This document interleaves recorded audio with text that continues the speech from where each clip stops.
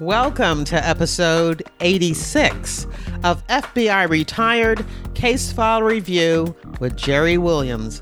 I'm a retired agent writing crime fiction inspired by true crime FBI cases.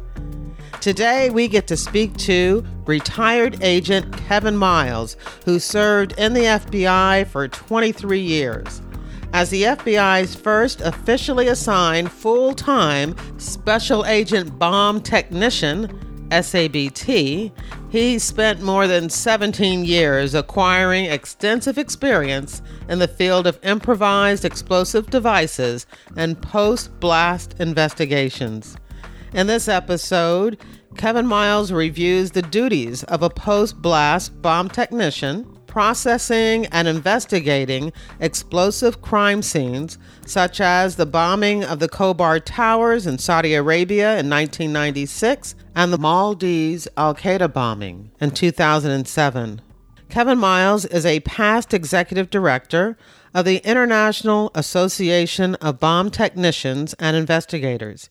He has traveled to 65 countries in 48 states, including multiple deployments to high-risk areas such as Afghanistan and Pakistan, and has taught more than 9,000 students from around the world on the intricacies involved with bombing investigations.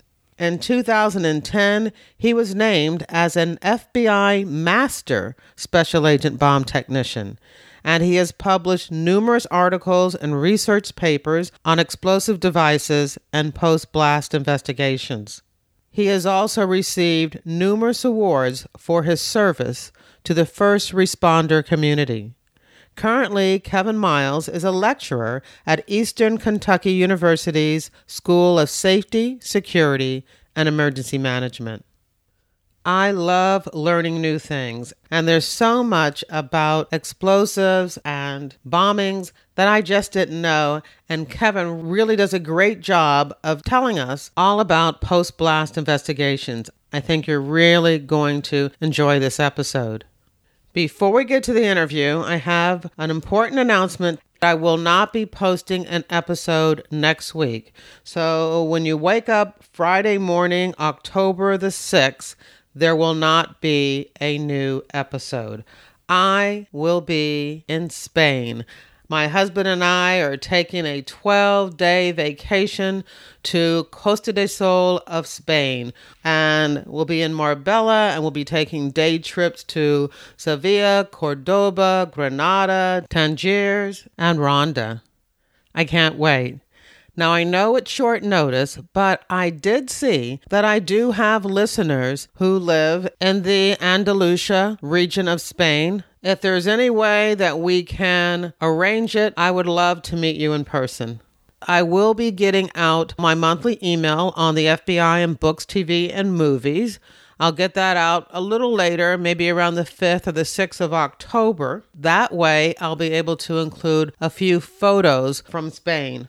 One of my goals is to speak with somebody in law enforcement in Spain to get an idea of what things we have in common between the FBI and the equivalent agency in Spain. If you're not a member of the FBI Retired Case File Review Reader Team and you want to get that email on the FBI and books, TV, and movies, all you need to do is go to my website, jerrywilliams.com, and sign up when you see the pop-up. As part of my monthly email, you'll also receive the FBI Reading Resource, which is a list of all of the books about the FBI written exclusively by the FBI agents who have appeared on this podcast. The Reading Resource right now is up to 30 books: crime fiction, true crime, and memoir. I want to thank you for all the emails that I've received congratulating me for releasing the audiobook of Pay to Play and for reaching 1 million episode downloads for the podcast. During this week's episode, my dog Canyon makes a cameo. You'll hear him barking hello. Last thing, I want to thank those of you who have picked up a copy of Pay to Play. When you pick up a copy of my FBI crime thriller, you're helping to defray the cost of me putting out ad-free content on a weekly basis. So, thank you. Now here's the show. I am excited to introduce my guest today, Kevin Miles. Hi, Kevin. Hi, how are you? I am good. Now, I learned about you from someone on LinkedIn, Tom Vale, who has been listening to FBI Retired Case File Review, and he sent me a note and he said, you need to interview Kevin Miles about being a bomb tech. I've known Tommy many years. Well, look, when I get a recommendation from somebody who listens to the show, I go right out and try to connect with that retired agent to see if they're interested. Most of the time, everybody says absolutely yes.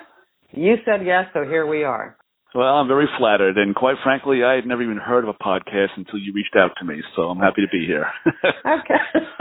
Well, good. See, now I taught you something, so exactly. You're going to reciprocate, and you're going to teach us everything, which is anything good. You want to know. Yeah, because, well, the good thing about this is I know nothing other than really liking the movie Hurt Locker. Oh, okay. Did you see it? I was given, I actually watched that movie in a small theater in Beverly Hills, California, when it first, actually before it came out. Oh, excuse us. Yeah, and I was invited by the 60 Minutes, the news show 60 Minutes, to come and view it with a whole bunch of other military bomb technicians who obviously were, part of that movie, and to get our take on it and to watch it. Actually, the director was there, and the writer, Mark Bowl, was there as well, and we watched it, and I'll reserve judgment on okay. it. I really liked the movie, but I guess, that's going to be great because you're going to be able to tell us some of the things that, were misconceptions. So let's get into this. Why would anybody in the world want to become a bomb tech? It sounds like a very dangerous occupation to me. Well, believe it or not, I first was exposed to this with explosives when I was in the Marine Corps about 1,000 years ago. I had no experience with explosives, not even firecrackers when I grew up in New York City.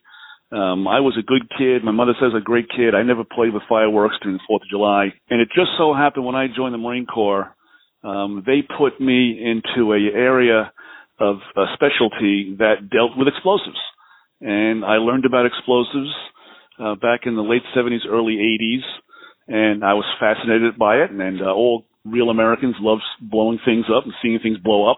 So after I got out of the Marine Corps, I decided to keep doing it and got in the police department in Oklahoma and got in the bomb squad and just went from there. And it's not as dangerous as people think. Back in the olden days, before robots, before bomb suits, it was pretty dangerous. You didn't have the equipment that you have nowadays. All that people know about bomb squads and bomb technicians is what they see in the movies, i.e. the Hurt Locker, where, the people are doing things that in real life are very rarely, if ever, done anymore. And so, in a lot of ways, being a police officer or a firefighter is even more dangerous than being a bomb technician because, we know what we're doing, we know what we're facing, we have the equipment, we have the training, and we know what we're getting into. So, it's a dangerous job, but it's not as dangerous as it used to be. When I first came on the bomb squad, we didn't have robots. We didn't have robots, and we didn't have anywhere near the equipment we have now. And there was a lot of what's called hand entry, which means actually putting your hands on suspected IEDs or real IEDs and taking it apart by hand. That's not done anymore.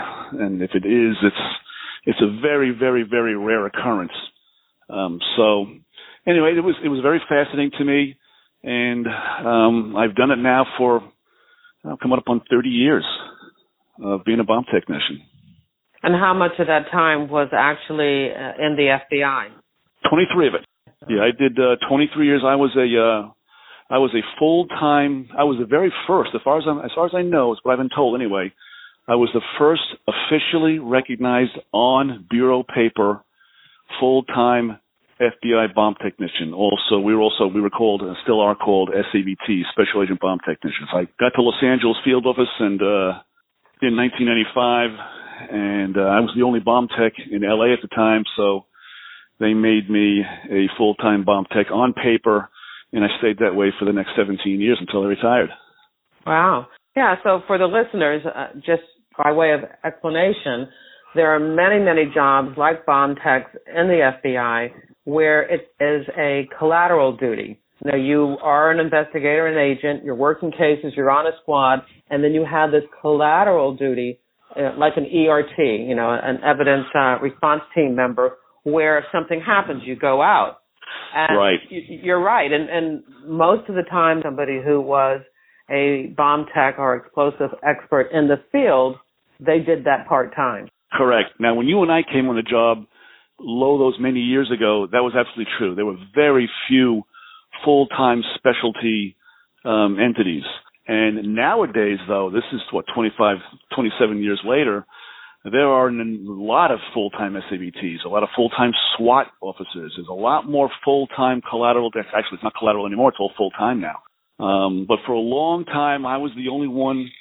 And then a couple of the bigger cities, they started going into full-time positions. And now, with the exception of the really small offices, which like Norfolk and Springfield, some of the small towns, they just can't afford to have a guy full-time or, an agent full-time in some of these collateral duties. But the big offices, I had 9 people assigned to me. I had 9 full-time SABTs in Los Angeles when I retired. And, that's unheard of back in the day. But now it's quite common. Some of the bigger field offices like New York, Washington, Chicago, they have multiple full-time SABTs.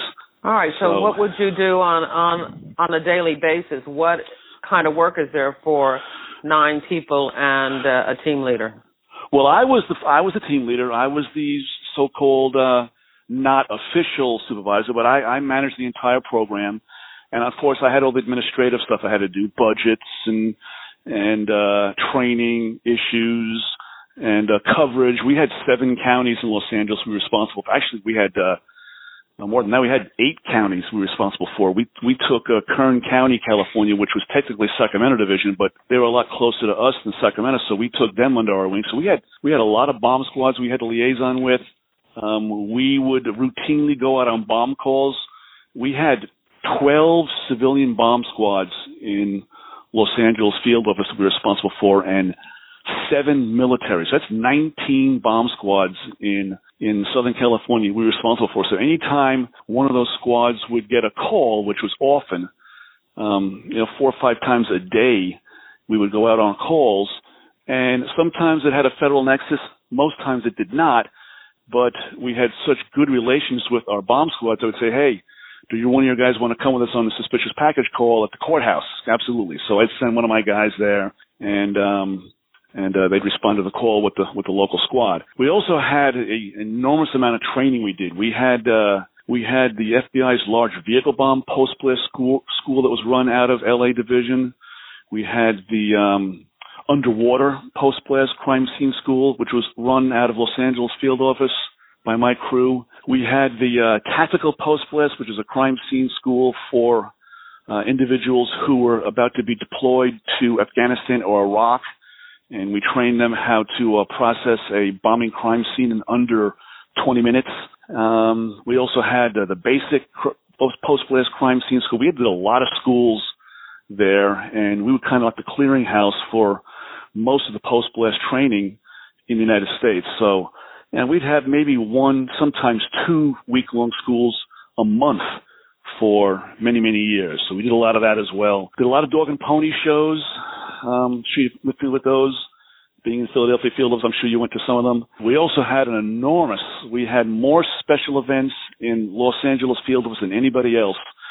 We had to support the local bomb squads with the Academy Awards, the Emmy Awards, the Grammy Awards, the Rose Bowl parade, the Rose Bowl game, any kind of all-star game that would come in. I think I did 2 baseball all-star games.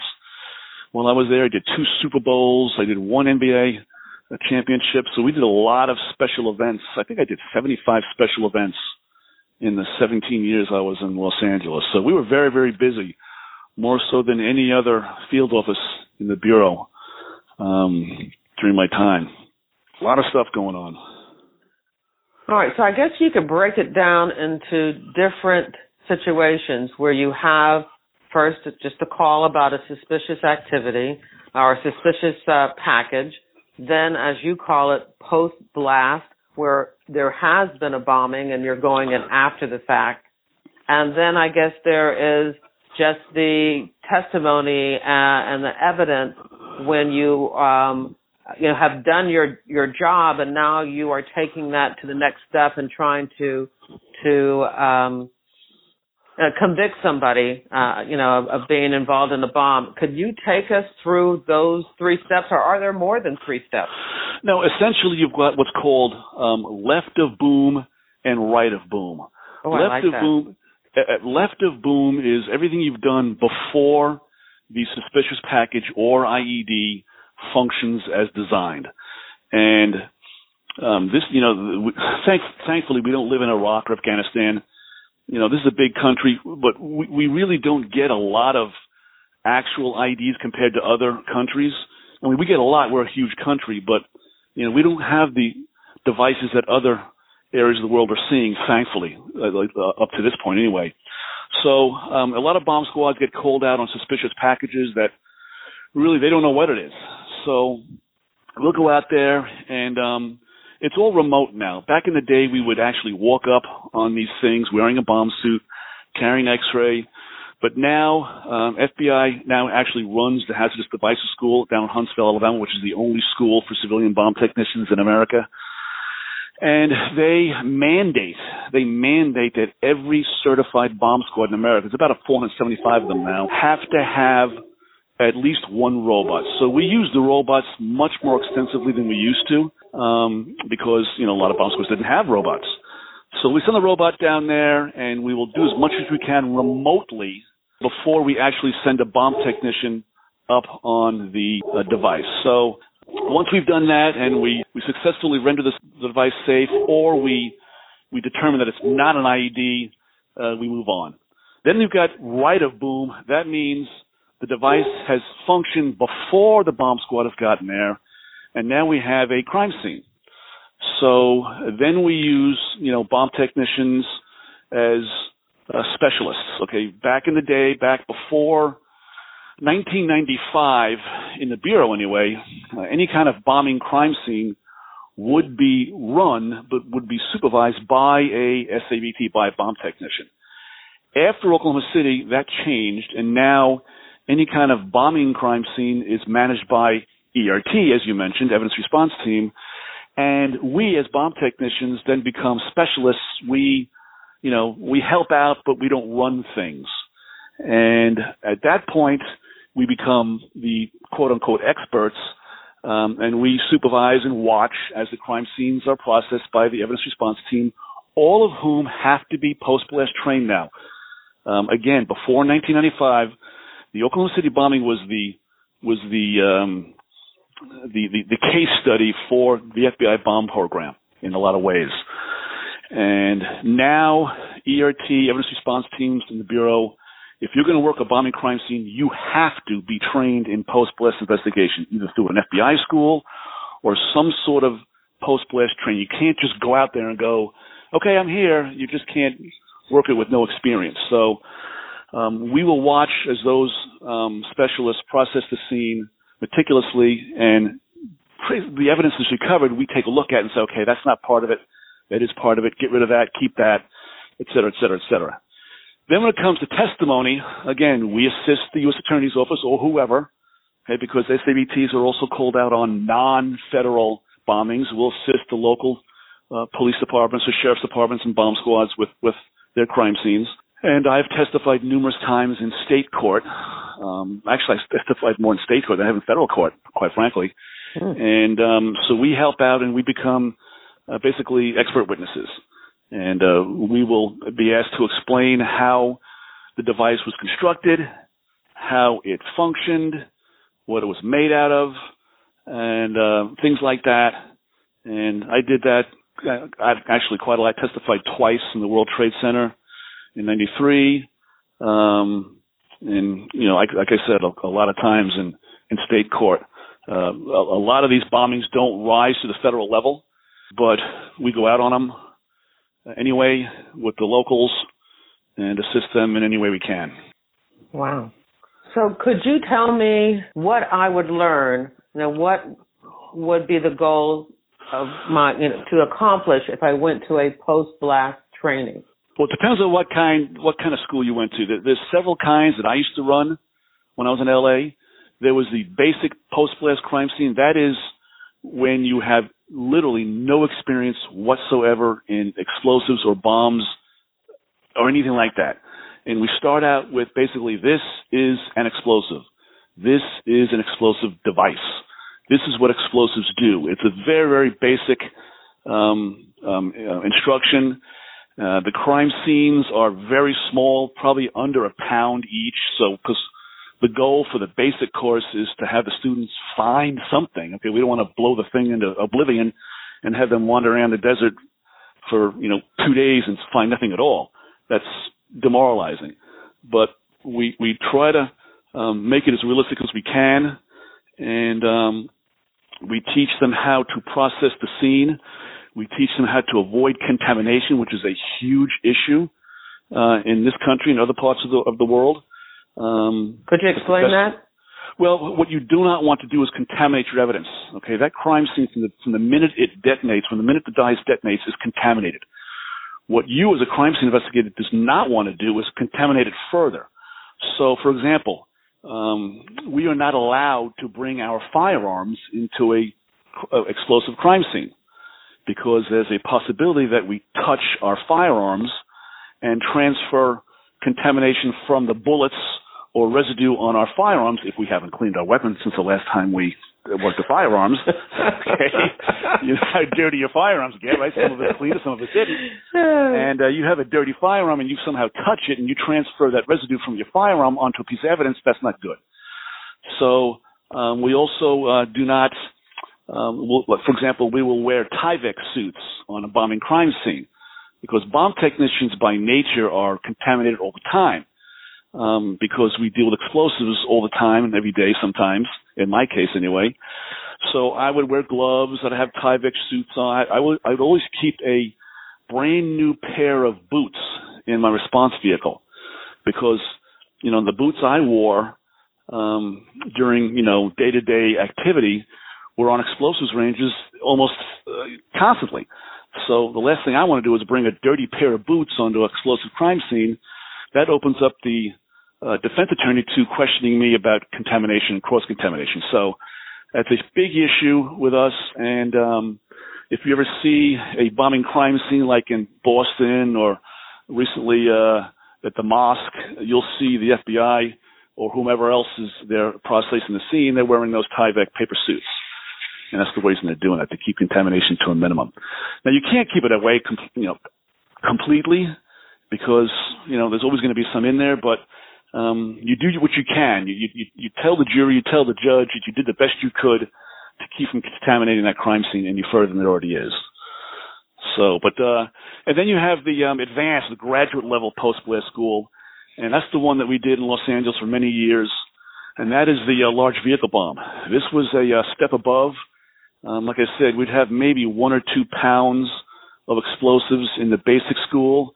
In the graduate level, advanced or large vehicle bomb school, we would have hundreds, sometimes thousands of pounds of explosives in a vehicle. And I had the luxury of being in Los Angeles, so I had the desert. I had very, very good relationships with my military EOD units like Tom Vail. We got along very well with the Army, Navy, Air Force, and the Marine Corps. They all had huge bases out there in Southern California.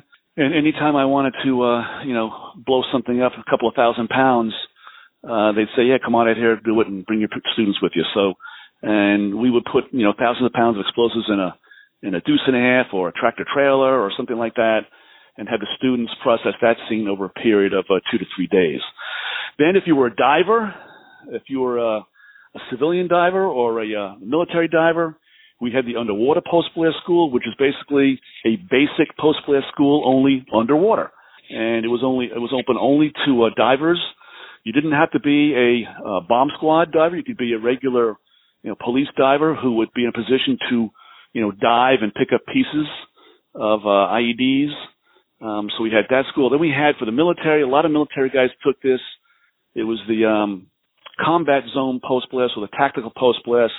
And this was a 3.5-day course designed for individuals, EUD technicians mostly, FBI agents, anybody who was deploying overseas in a high-threat area where you only had minutes to process a crime scene and get in and get out. You don't have the luxury of being in, the U.S. where you have perimeters and lots of policemen to watch over you for days at a time. You got minutes, if any time at all, to get in there and process the scene and get out. So we had all 4 of those schools, and it was designed for different people and different, job skills and different job sets. And anybody who wanted to come out, I was also always, available to have them come out and process or go to the class. So that's what you're looking for. You're basically trying to reconstruct the IED. You painstakingly process the scene. Doing a post-blast crime scene is a long, laborious, dirty job. It's not like, a burglary or even a shooting. Your evidence is in little pieces, and you recognize what a gun looks like, but what does a gun look like when it's blown to pieces? What do the internal parts look like? That's what you're going to find out there. So it's a lot of specialized training to do that, and that's what we did during my career anyway. They're still doing it now. Not as much because I left. So who are you working for now? I just started a gig as a teacher at Eastern Kentucky University. And I'm teaching the post-blast crime scene, advanced and basic, in the only major, right, this is an actual major at a university in the world. You can actually major in arson and post-blast investigation at Eastern Kentucky University, and I am now a lecturer. Oh, is this your first foray into this type of instruction? It is my first foray into academia. Oh. And I'm a little nervous. Like I said, the vast majority, in fact, almost all of my students up to this point, about 10,000 of them over the years, are a lot older than college freshmen. And they are police officers, they're firefighters, they're FBI agents, with varying amounts of experience. So I've never really instructed and taught a bunch of 18 and 19-year-olds. So this should be interesting. But like I said, I'm honored to be part of it. And as I said, it's the only actual, you can get a degree in this. It's the only university in the world that offers this degree to their students. So I'm pretty excited. This is going to be fun. Well, I know one thing they would really enjoy. You talked about being able to go out in the desert and blow things up. And I looked on the FBI website, and I saw 2 videos. It's probably your guys blowing up stuff in the California desert. So it was pretty cool. I mean, you took little bits of explosives and different types of equipment, and we're just blowing things up. So I will link to those videos. I'll make sure that they're in this episode's show notes, so if anybody wants to go and look at that. It's pretty cool. I think 18-year-olds would really enjoy blowing things up. Are you going to be able to do that in class? I cannot do that in Kentucky. Unfortunately, the range that I have at my disposal here outside of Richmond, Kentucky, is not anywhere near as large as what I had out in 29 Palms or China Lake or Edwards Air Force Base. So I can't do the big, huge shots you see there on YouTube. And those videos are all over the place there. You put in Kevin Miles' large vehicle bomb post-blast school, you'll get to see those big, massive shots over the years. The biggest one I ever did was a little over 9,000 pounds in 29 Palms, California. And that was the largest shot I've ever done and it was one of the smallest classes I ever had. I only had like 25 students in that class, and normally my students, I'd have 40, 50, sometimes 60 students in the class because the crime scene was so massive. But these 25 guys and girls they worked their butts off for 3 days, and they found almost every bit of evidence I put in this 9,000-pound shot. And what kind of things did you put in? The IED. The IED I put in there. They recovered most of it, not all of it. They recovered enough to know what the IED was made out of.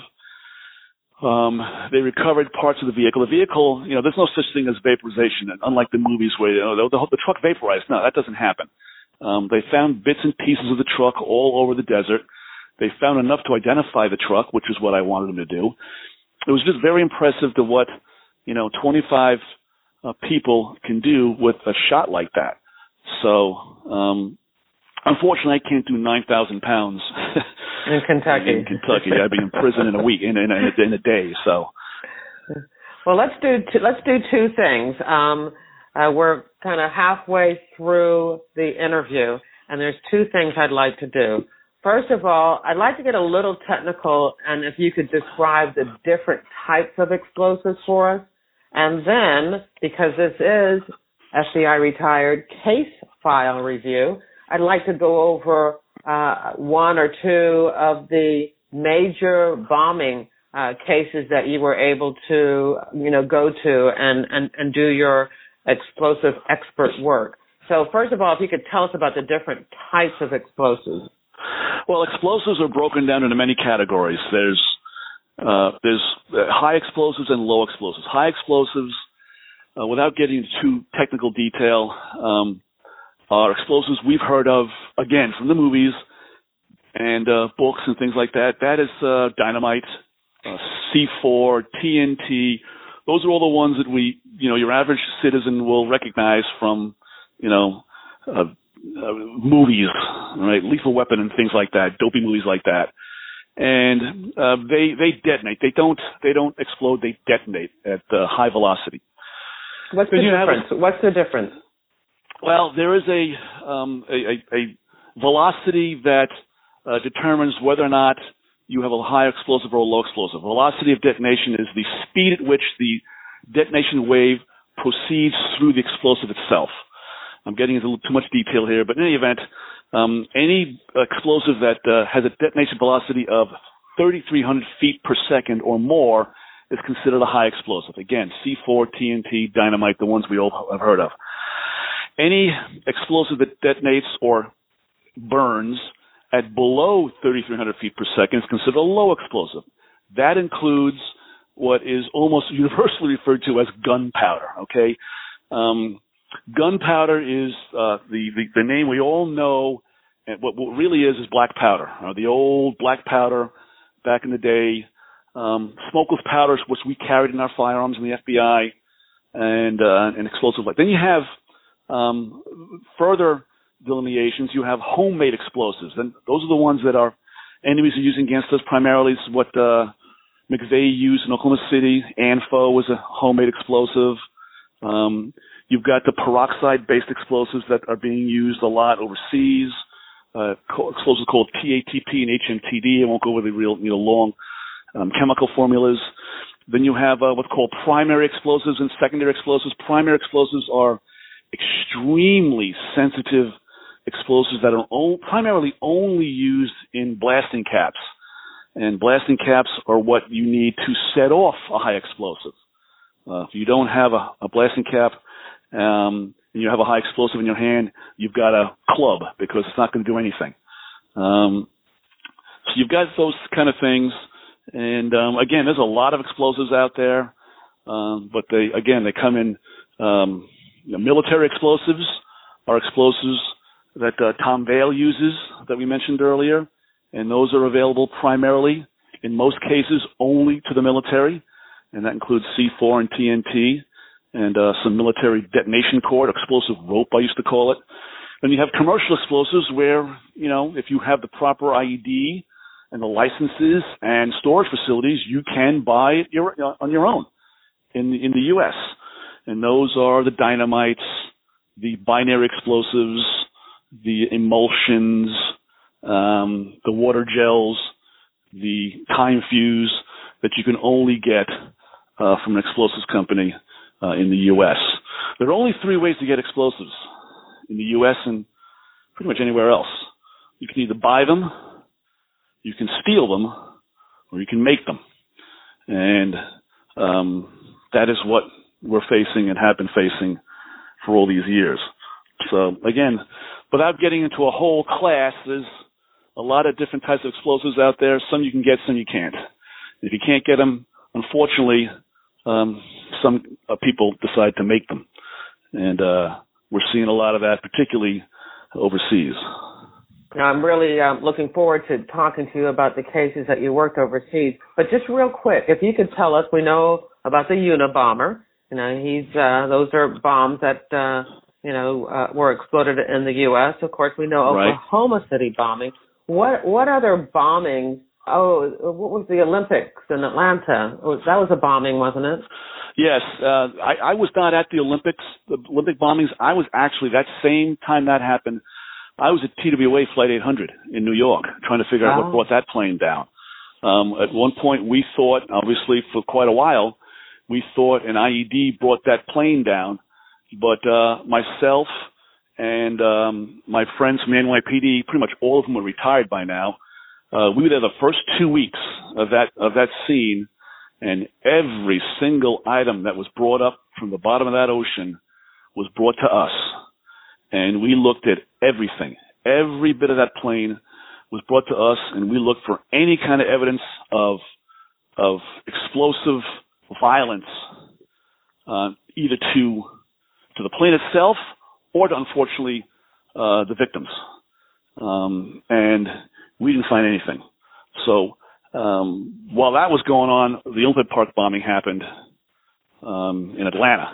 So I was not on that one, but quite frankly, I came home from TWA after 2.5 weeks, and I was home for 24 hours, 1 day I was home for, and then Khobar Towers blew up in Saudi Arabia. And pretty much every FBI bomb technician who was not otherwise engaged was in Atlanta. So I got the call and go, "You're on your way to Saudi Arabia." So I just got home. So I had to pack my bags and got on a plane. And, LA to Saudi Arabia, that's a long flight. And so I got there and spent almost 30 days in Saudi Arabia working that bombing. Well, tell us, when you got there, what was your objective? I mean, what were the things that you needed to gather, the information you needed to gather from that? And explain to everybody about what was blown up and who blew it up. Well, as you know, the world is divided up into sections as far as the Bureau goes, okay? New York has the Middle East, or, actually Washington Field has the Middle East. New York has Africa, I think, and Europe. Miami has South America, and LA has the Pacific Rim. So the Khobar Towers in Saudi Arabia, that was a WFO gig, a Washington Field Office gig. So they sent most of their JTTF out there, the Joint Terrorism Task Force, with the investigators. They sent their evidence response team, which back in those, this is in 1996. Now this is in June of '96, and they're very good. They were very experienced. So they went out there, and like I said, there was only 5 SABTs there. So our job was to basically stand by, and any piece of evidence that was recovered from the crater, which was massive, would come through us, and we would say, okay, that's possibly got some explosive, effects on, got some explosive residue on it. Hang on to that, keep that. That, on the other hand, is nothing. Get rid of it.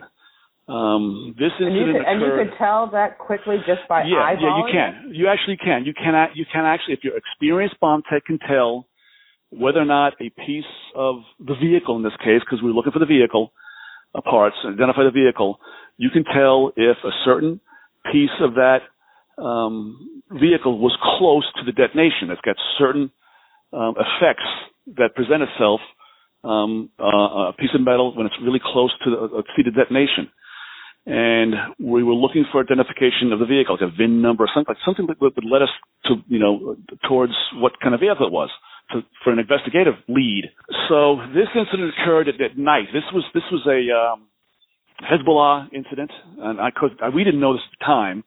Remember now, I was a investigator, what I call the inside the hole kind of person. We're in the crater, we're pressing the scene. It's really irrelevant to us who did it and why it was done. It doesn't matter to us, really, one way or the other. We're going to process the scene no matter what.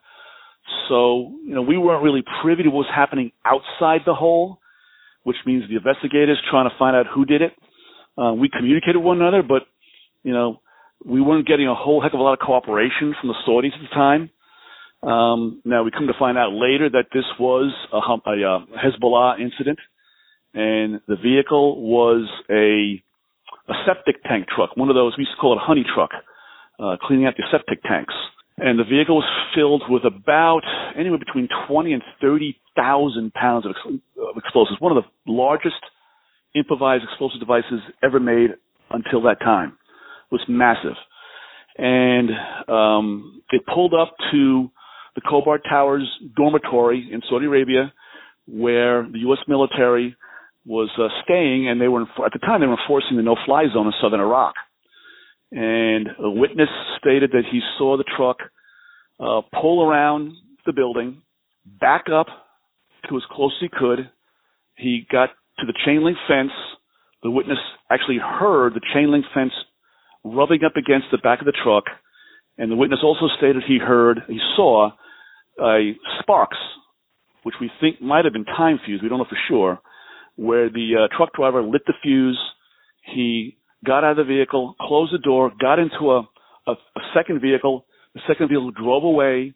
The witness, who was actually on top of the building, he was a military policeman, actually saved a lot of lives, it turns out. He recognized what was going on. He recognized possibly an IED, and he started, going from the roof down to each floor, telling people to get out of the building or at least go to the other side of the building, and he saved a whole bunch of lives. And the truck detonated, brought half the building down, and killed 19 U.S. servicemen and one local Saudi for a total of 20. And if you look at that picture, the first thing I noticed when I got there, now remember now, I didn't get there until, at least 18 hours, 24 hours after it occurred. So a lot of the scene had been picked up. A lot of the evidence was picked up by the Saudis before we got there. And the first thing I noticed when I got to the scene was how eerily similar it looked like Oklahoma City. I mean, if you look at the picture of Oklahoma City, look at the picture of Saudi Arabia, Khobar Towers, with the exception of, I think the Khobar Towers was a couple of floors shorter than Oklahoma City. I'm not sure about that, but it looked just the same. Oh my God, I've been here before. So the next thing I remember about that scene is it was so hot. This was in June in Saudi Arabia, and I had never been to Saudi Arabia before, and I'm thinking Saudi equals heat equals no humidity. But we were on the Persian Gulf side. We were within sight of Iran, Bahrain. We could actually see them from where we were. And I have never, to this day, been that hot or experienced that kind of humidity in my life. What was the temperature? The temperatures would get up to about 115 to 120, and the humidity was in the 90s. So you can imagine the worst day in Florida or Houston you could ever envision in your life, and double that. And it was and so you're working bad. in a hole. And you're working in a hole. It was so hot that we had to work the crime scene from 4 o'clock in the afternoon to 4 in the morning. We could not work during the daytime because we'd all die. And I was one of the bomb technicians who had to go down in the crater. And the crater was probably 4 or 5 times the size of Oklahoma City. The crater, now remember now, you had hard red clay in Oklahoma City, and you had about anywhere from 4,800 to 7,200 pounds of explosives in that one. In Khobar Towers, you had anywhere from 20 to 30,000 pounds of high explosives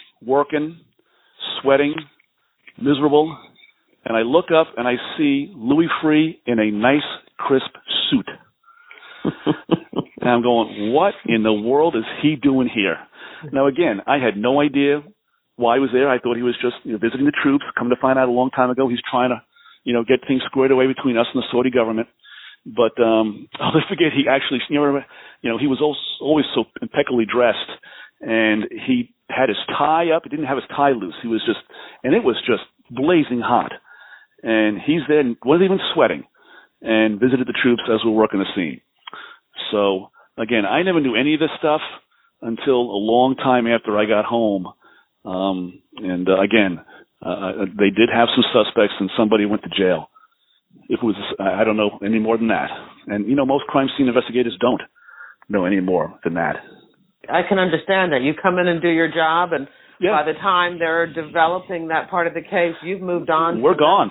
Yeah. We're gone. Yeah, And like I said, the way I teach it is, it's mildly interesting to me as a crime scene investigator who did it and why it was done. I can't say I don't care. I do care, especially if my countrymen are killed. But in reality, it's not going to change the way I do my job. It doesn't matter to me one way or the other. I process the scene like I'm trained to do, and once I'm done with it, I move on. Well, that's pretty interesting. And the whole reason that the FBI was the agency there investigating this is that extraterritorial jurisdiction that we have. And we've talked about that before. I think episode 16, John Cosenza, I don't know if you know John, but he talked a little bit about being there as part of ERT and investigators also at the Khobar Towers. So if anybody's interested in that, they can follow this up with episode 16 with John Cosenza. Right. We had 19 military personnel killed in that incident. That's why the Bureau was there. And another weird, sad event is as I processed the scene, as we processed the scene, we started at the roof and worked our way down, and to make sure we got every single solitary floor in every room. And one of the rooms that I walked into first belonged to a young Air Force captain who I found out later had was from the same town in New York that I was from. Wow. Which was very sad. He didn't go to my high school, but he was from my town on Long Island, and that was kind of sad and melancholy. But there are other times when governments will call the Bureau when we really don't have any jurisdiction, and that was another incident I worked. About 10 years later, in the Maldives Islands, in the Indian Ocean. And this was an incident where a 12-person Al-Qaeda-backed cell in the country of the Maldives. Maldives is a very small island nation south of Sri Lanka in the Indian Ocean, and it's absolutely beautiful. In fact, it was the best trip I have ever been on in my 23 years in the Bureau, 65 countries, 48 states. This was a great trip, because this nation is like a tourist paradise, and it was gorgeous. And this was the very first bombing this nation had ever had. They'd never had a bombing before in their nation's history. And as bombings go, quite frankly, it wasn't much. Okay, it was a very small device. In fact, the device may not have actually functioned properly, but 12 people were injured, 2 seriously, but none of them were Americans.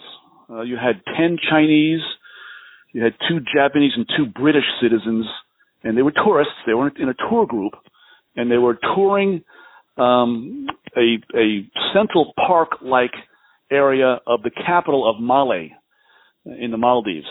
And a device was placed in the park. The device functioned. It was more fire than anything else. The 2 British citizens had some fragmentation wounds. They weren't seriously injured at all. In fact, I don't think they were probably gone by the time we got there. But it turns out that, if I remember correctly, their version of the FBI director was a brand new graduate of the National Academy at Quantico. Okay. And he said, "Hey, I want the FBI out here to help us process this scene." Now, that annoyed the British, as well it should have, because 2 of their citizens were injured, and quite frankly, they should have been there. But the Maldivian government said, "No, we want the Bureau." So at that time, as you know, LA was responsible for everything up to India. And so we went out there. I went out there with a couple of guys from the explosives unit. One female from my evidence response team in Los Angeles, and the legal attaché in, I want to say it was India, Delhi. Okay. And the legat obviously was the liaison. The crime scene was practically done by the time, again, from coming from Los Angeles to Sri Lanka It's a 21-hour flight.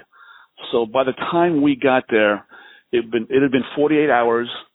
The 10 of the 12 suspects were rounded up. They were already in custody. And so they sent us out there to process the scene, in addition to what they'd already done. Again, this was the very first crime scene. They did the best they could. They were a very modern country. They had very, very good facilities, much better than I thought I would see. Okay, it was just like you'd rival anything in the U.S. because they got a lot of money because of the tourists.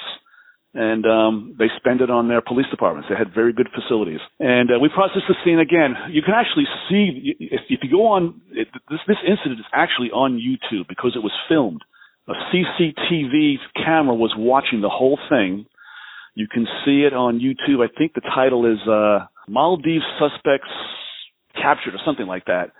And you can see the Maldives defense minister, I think, in front of the television. He shows the videotape. And you can see the two suspects. You can see the victims walk past. You can see the device function. And like I said, by the time we got there, we had the luxury of seeing all that. And there was still stuff that they had missed from the crime scene that we picked up. They asked to use our lab to process the evidence. So we took the IED. I'm not going to get into too much detail about the IED, but it basically kind of fell out of the package and it was largely intact. So it was kind of a pretty easy crime scene to process. But towards the end, we were there for about a week and a half. Towards the end, our last night there, we had dinner with the high-ranking personnel from the police department, the military, and they invited us. They invited the four of us to go with them as they went. They were going to hit, the next morning, they were going to hit this island south in the island chain, and they wanted to know if they wanted to go with us. And of course, I went, "Oh, absolutely, let's go. We'll go." The League had said, "No, they've got flights. They've got to leave tonight." So the next morning, the police went down to this island, and a pitched battle ensued, a 40-hour standoff, several police officers injured. One lost a hand to a machete-wielding terrorist. And if the League had not told us, "No, we're not going," we would have been there. We would have been there watching the whole thing or involved. Wow. So good call by the League as it turns out, watching over us. But I would have gone, absolutely. You're going to roll up a Al-Qaeda cell? Count me in. But they said no. Cooler heads prevailed, obviously, and we left. But that was an interesting case. Like I said, the very first time, and they've had several incidents since then. I think they've actually had a coup in the Maldives since then. But that was a good trip and a lot of good liaison. And I actually gave a post-blast class to about 150 police officers who were brought in from all over the country on how to do it themselves the next time. So it was interesting incident, an interesting crime scene. Wow, Kevin. I mean, we've had the great thing about this podcast is, having the opportunity to speak to agents who have worked so many different things. I was a white-collar crime agent. I did mostly frauds and corruptions and, schemes like that. And it's just amazing to see what other people were doing. And yours is one of the most exciting assignments that I've had a chance to talk to somebody about. So why did you become an agent? What was it? Was it something that you always wanted to do? No, actually, no. I'd never really thought about the Bureau at all. I got out of college. I wanted a military career, and I went in the Marine Corps, and they taught me how to blow things up, and I did my time in the Marine Corps, and I had a degree in criminal justice, so naturally I followed, like a lot of Marines do. They go into police departments, so I went back to where I went to college, Tulsa, Oklahoma. I applied to the police department, got in, and I stayed there for 8 years. About halfway through, I got on the bomb squad because of my demolitions experience in the Marine Corps, and I got to go to the Hazardous Devices School, which I said is in Huntsville, Alabama, which is the only civilian school for, police and FBI bomb techs. And I had some personal issues. I was going through a divorce, and I wanted to change the scenery. So I tell people I ran away and joined the circus. And I had a buddy of mine in the Marine Corps whose wife worked at the Tulsa office of the FBI, and on a lark, I said, "Hey, give me an application," and I filled it out. And 13 months later, after the interviews, the whole nine yards, I said, this is totally different. I don't want to get anybody's hopes up. This is totally different than when you and I came to the Bureau 100 years ago. It's much different now. All online now. Oh, yeah, it's all online now. We didn't have anything like that back in 1,000 years ago. But 13 years after I filled out that application by hand, I walked 13 months. 13 months. It took me 13 months from the day I filled out that application, dropped it off at Tulsa, FBI, and I walked into the academy on 9/9/90.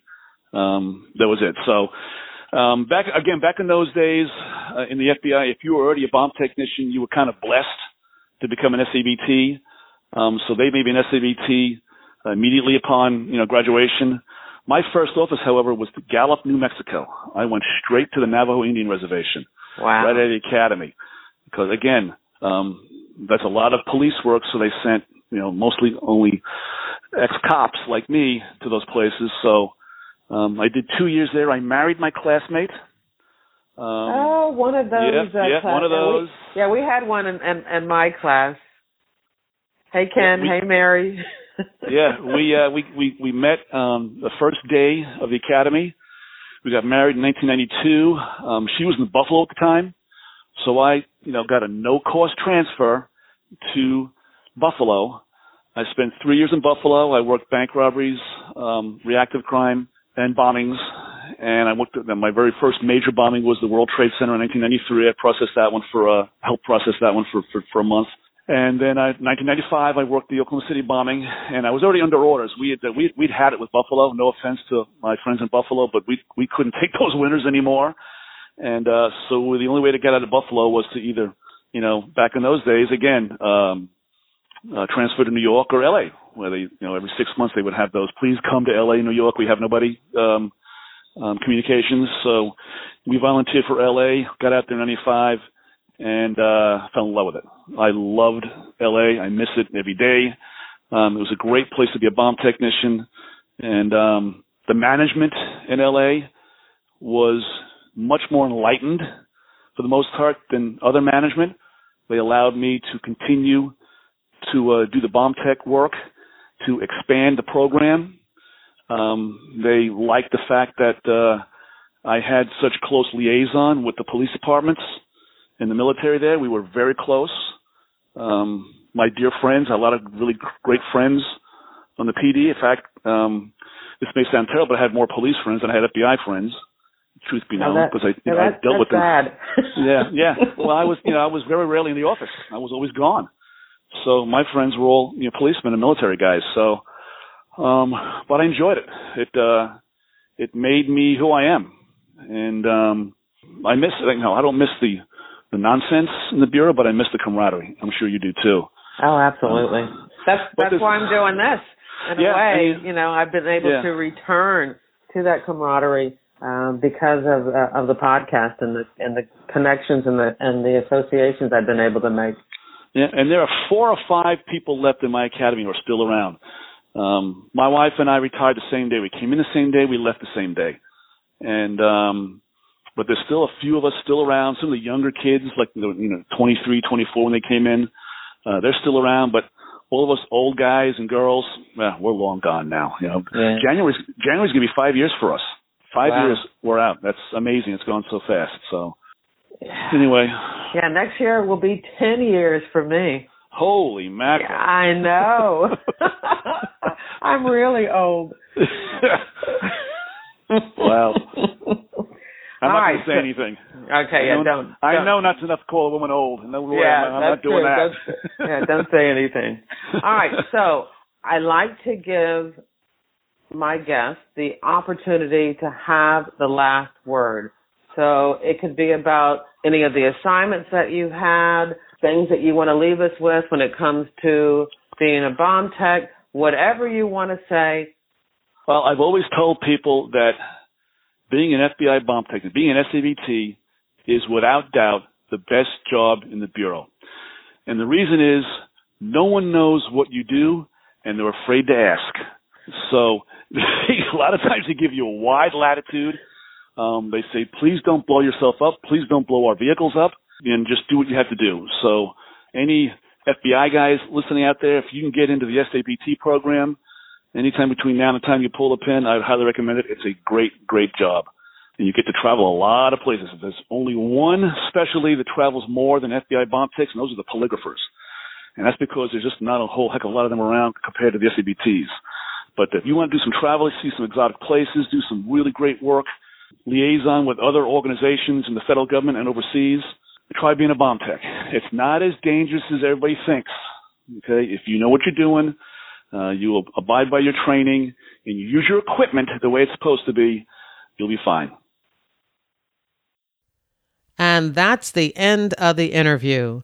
As always, back at jerrywilliams.com, you'll find a photo of Kevin Miles, as well as a photo of the Khobar Towers crime scene, and links to several articles and videos about post-blast investigations, including that Maldives Al-Queda attack caught on surveillance video. If you enjoyed the interview, I hope you share it with your friends, family, and associates.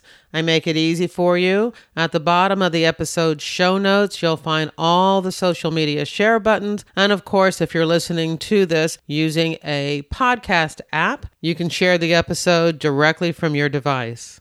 I finally had the chance to finish the book that I was reading, The Black Marble by Joseph Wambaugh.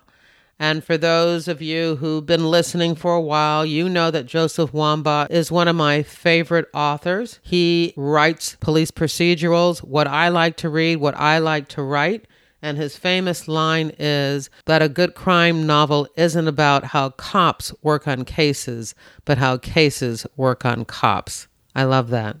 So The Black Marble is about a burned-out former homicide detective in Los Angeles who gets teamed up with a twice-divorced female property crime detective with a grudge against men. These unlikely partners are assigned to the strange case of a stolen show dog being held for ransom.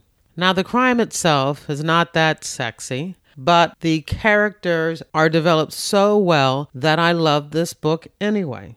So it may not be one of Joseph Wambaugh's very best books, but it is still a great police procedural. So you might want to check it out. And while you're at Amazon.com checking out The Black Marble, I hope you also take a look at my FBI crime thriller, Pay to Play, about a female FBI agent investigating corruption in the Philadelphia strip club industry. It's out in ebook, trade paperback, and audiobook. Don't forget, I will not be posting a new episode next week, October 6th. This episode was sponsored by FBIRetired.com, the only online directory made available to the general public featuring retired FBI agents and analysts interested in showcasing their skills to secure business opportunities. I want to thank you for listening, and I hope you come back again for another episode of FBI Retired Case File Review with Jerry Williams. Thank you.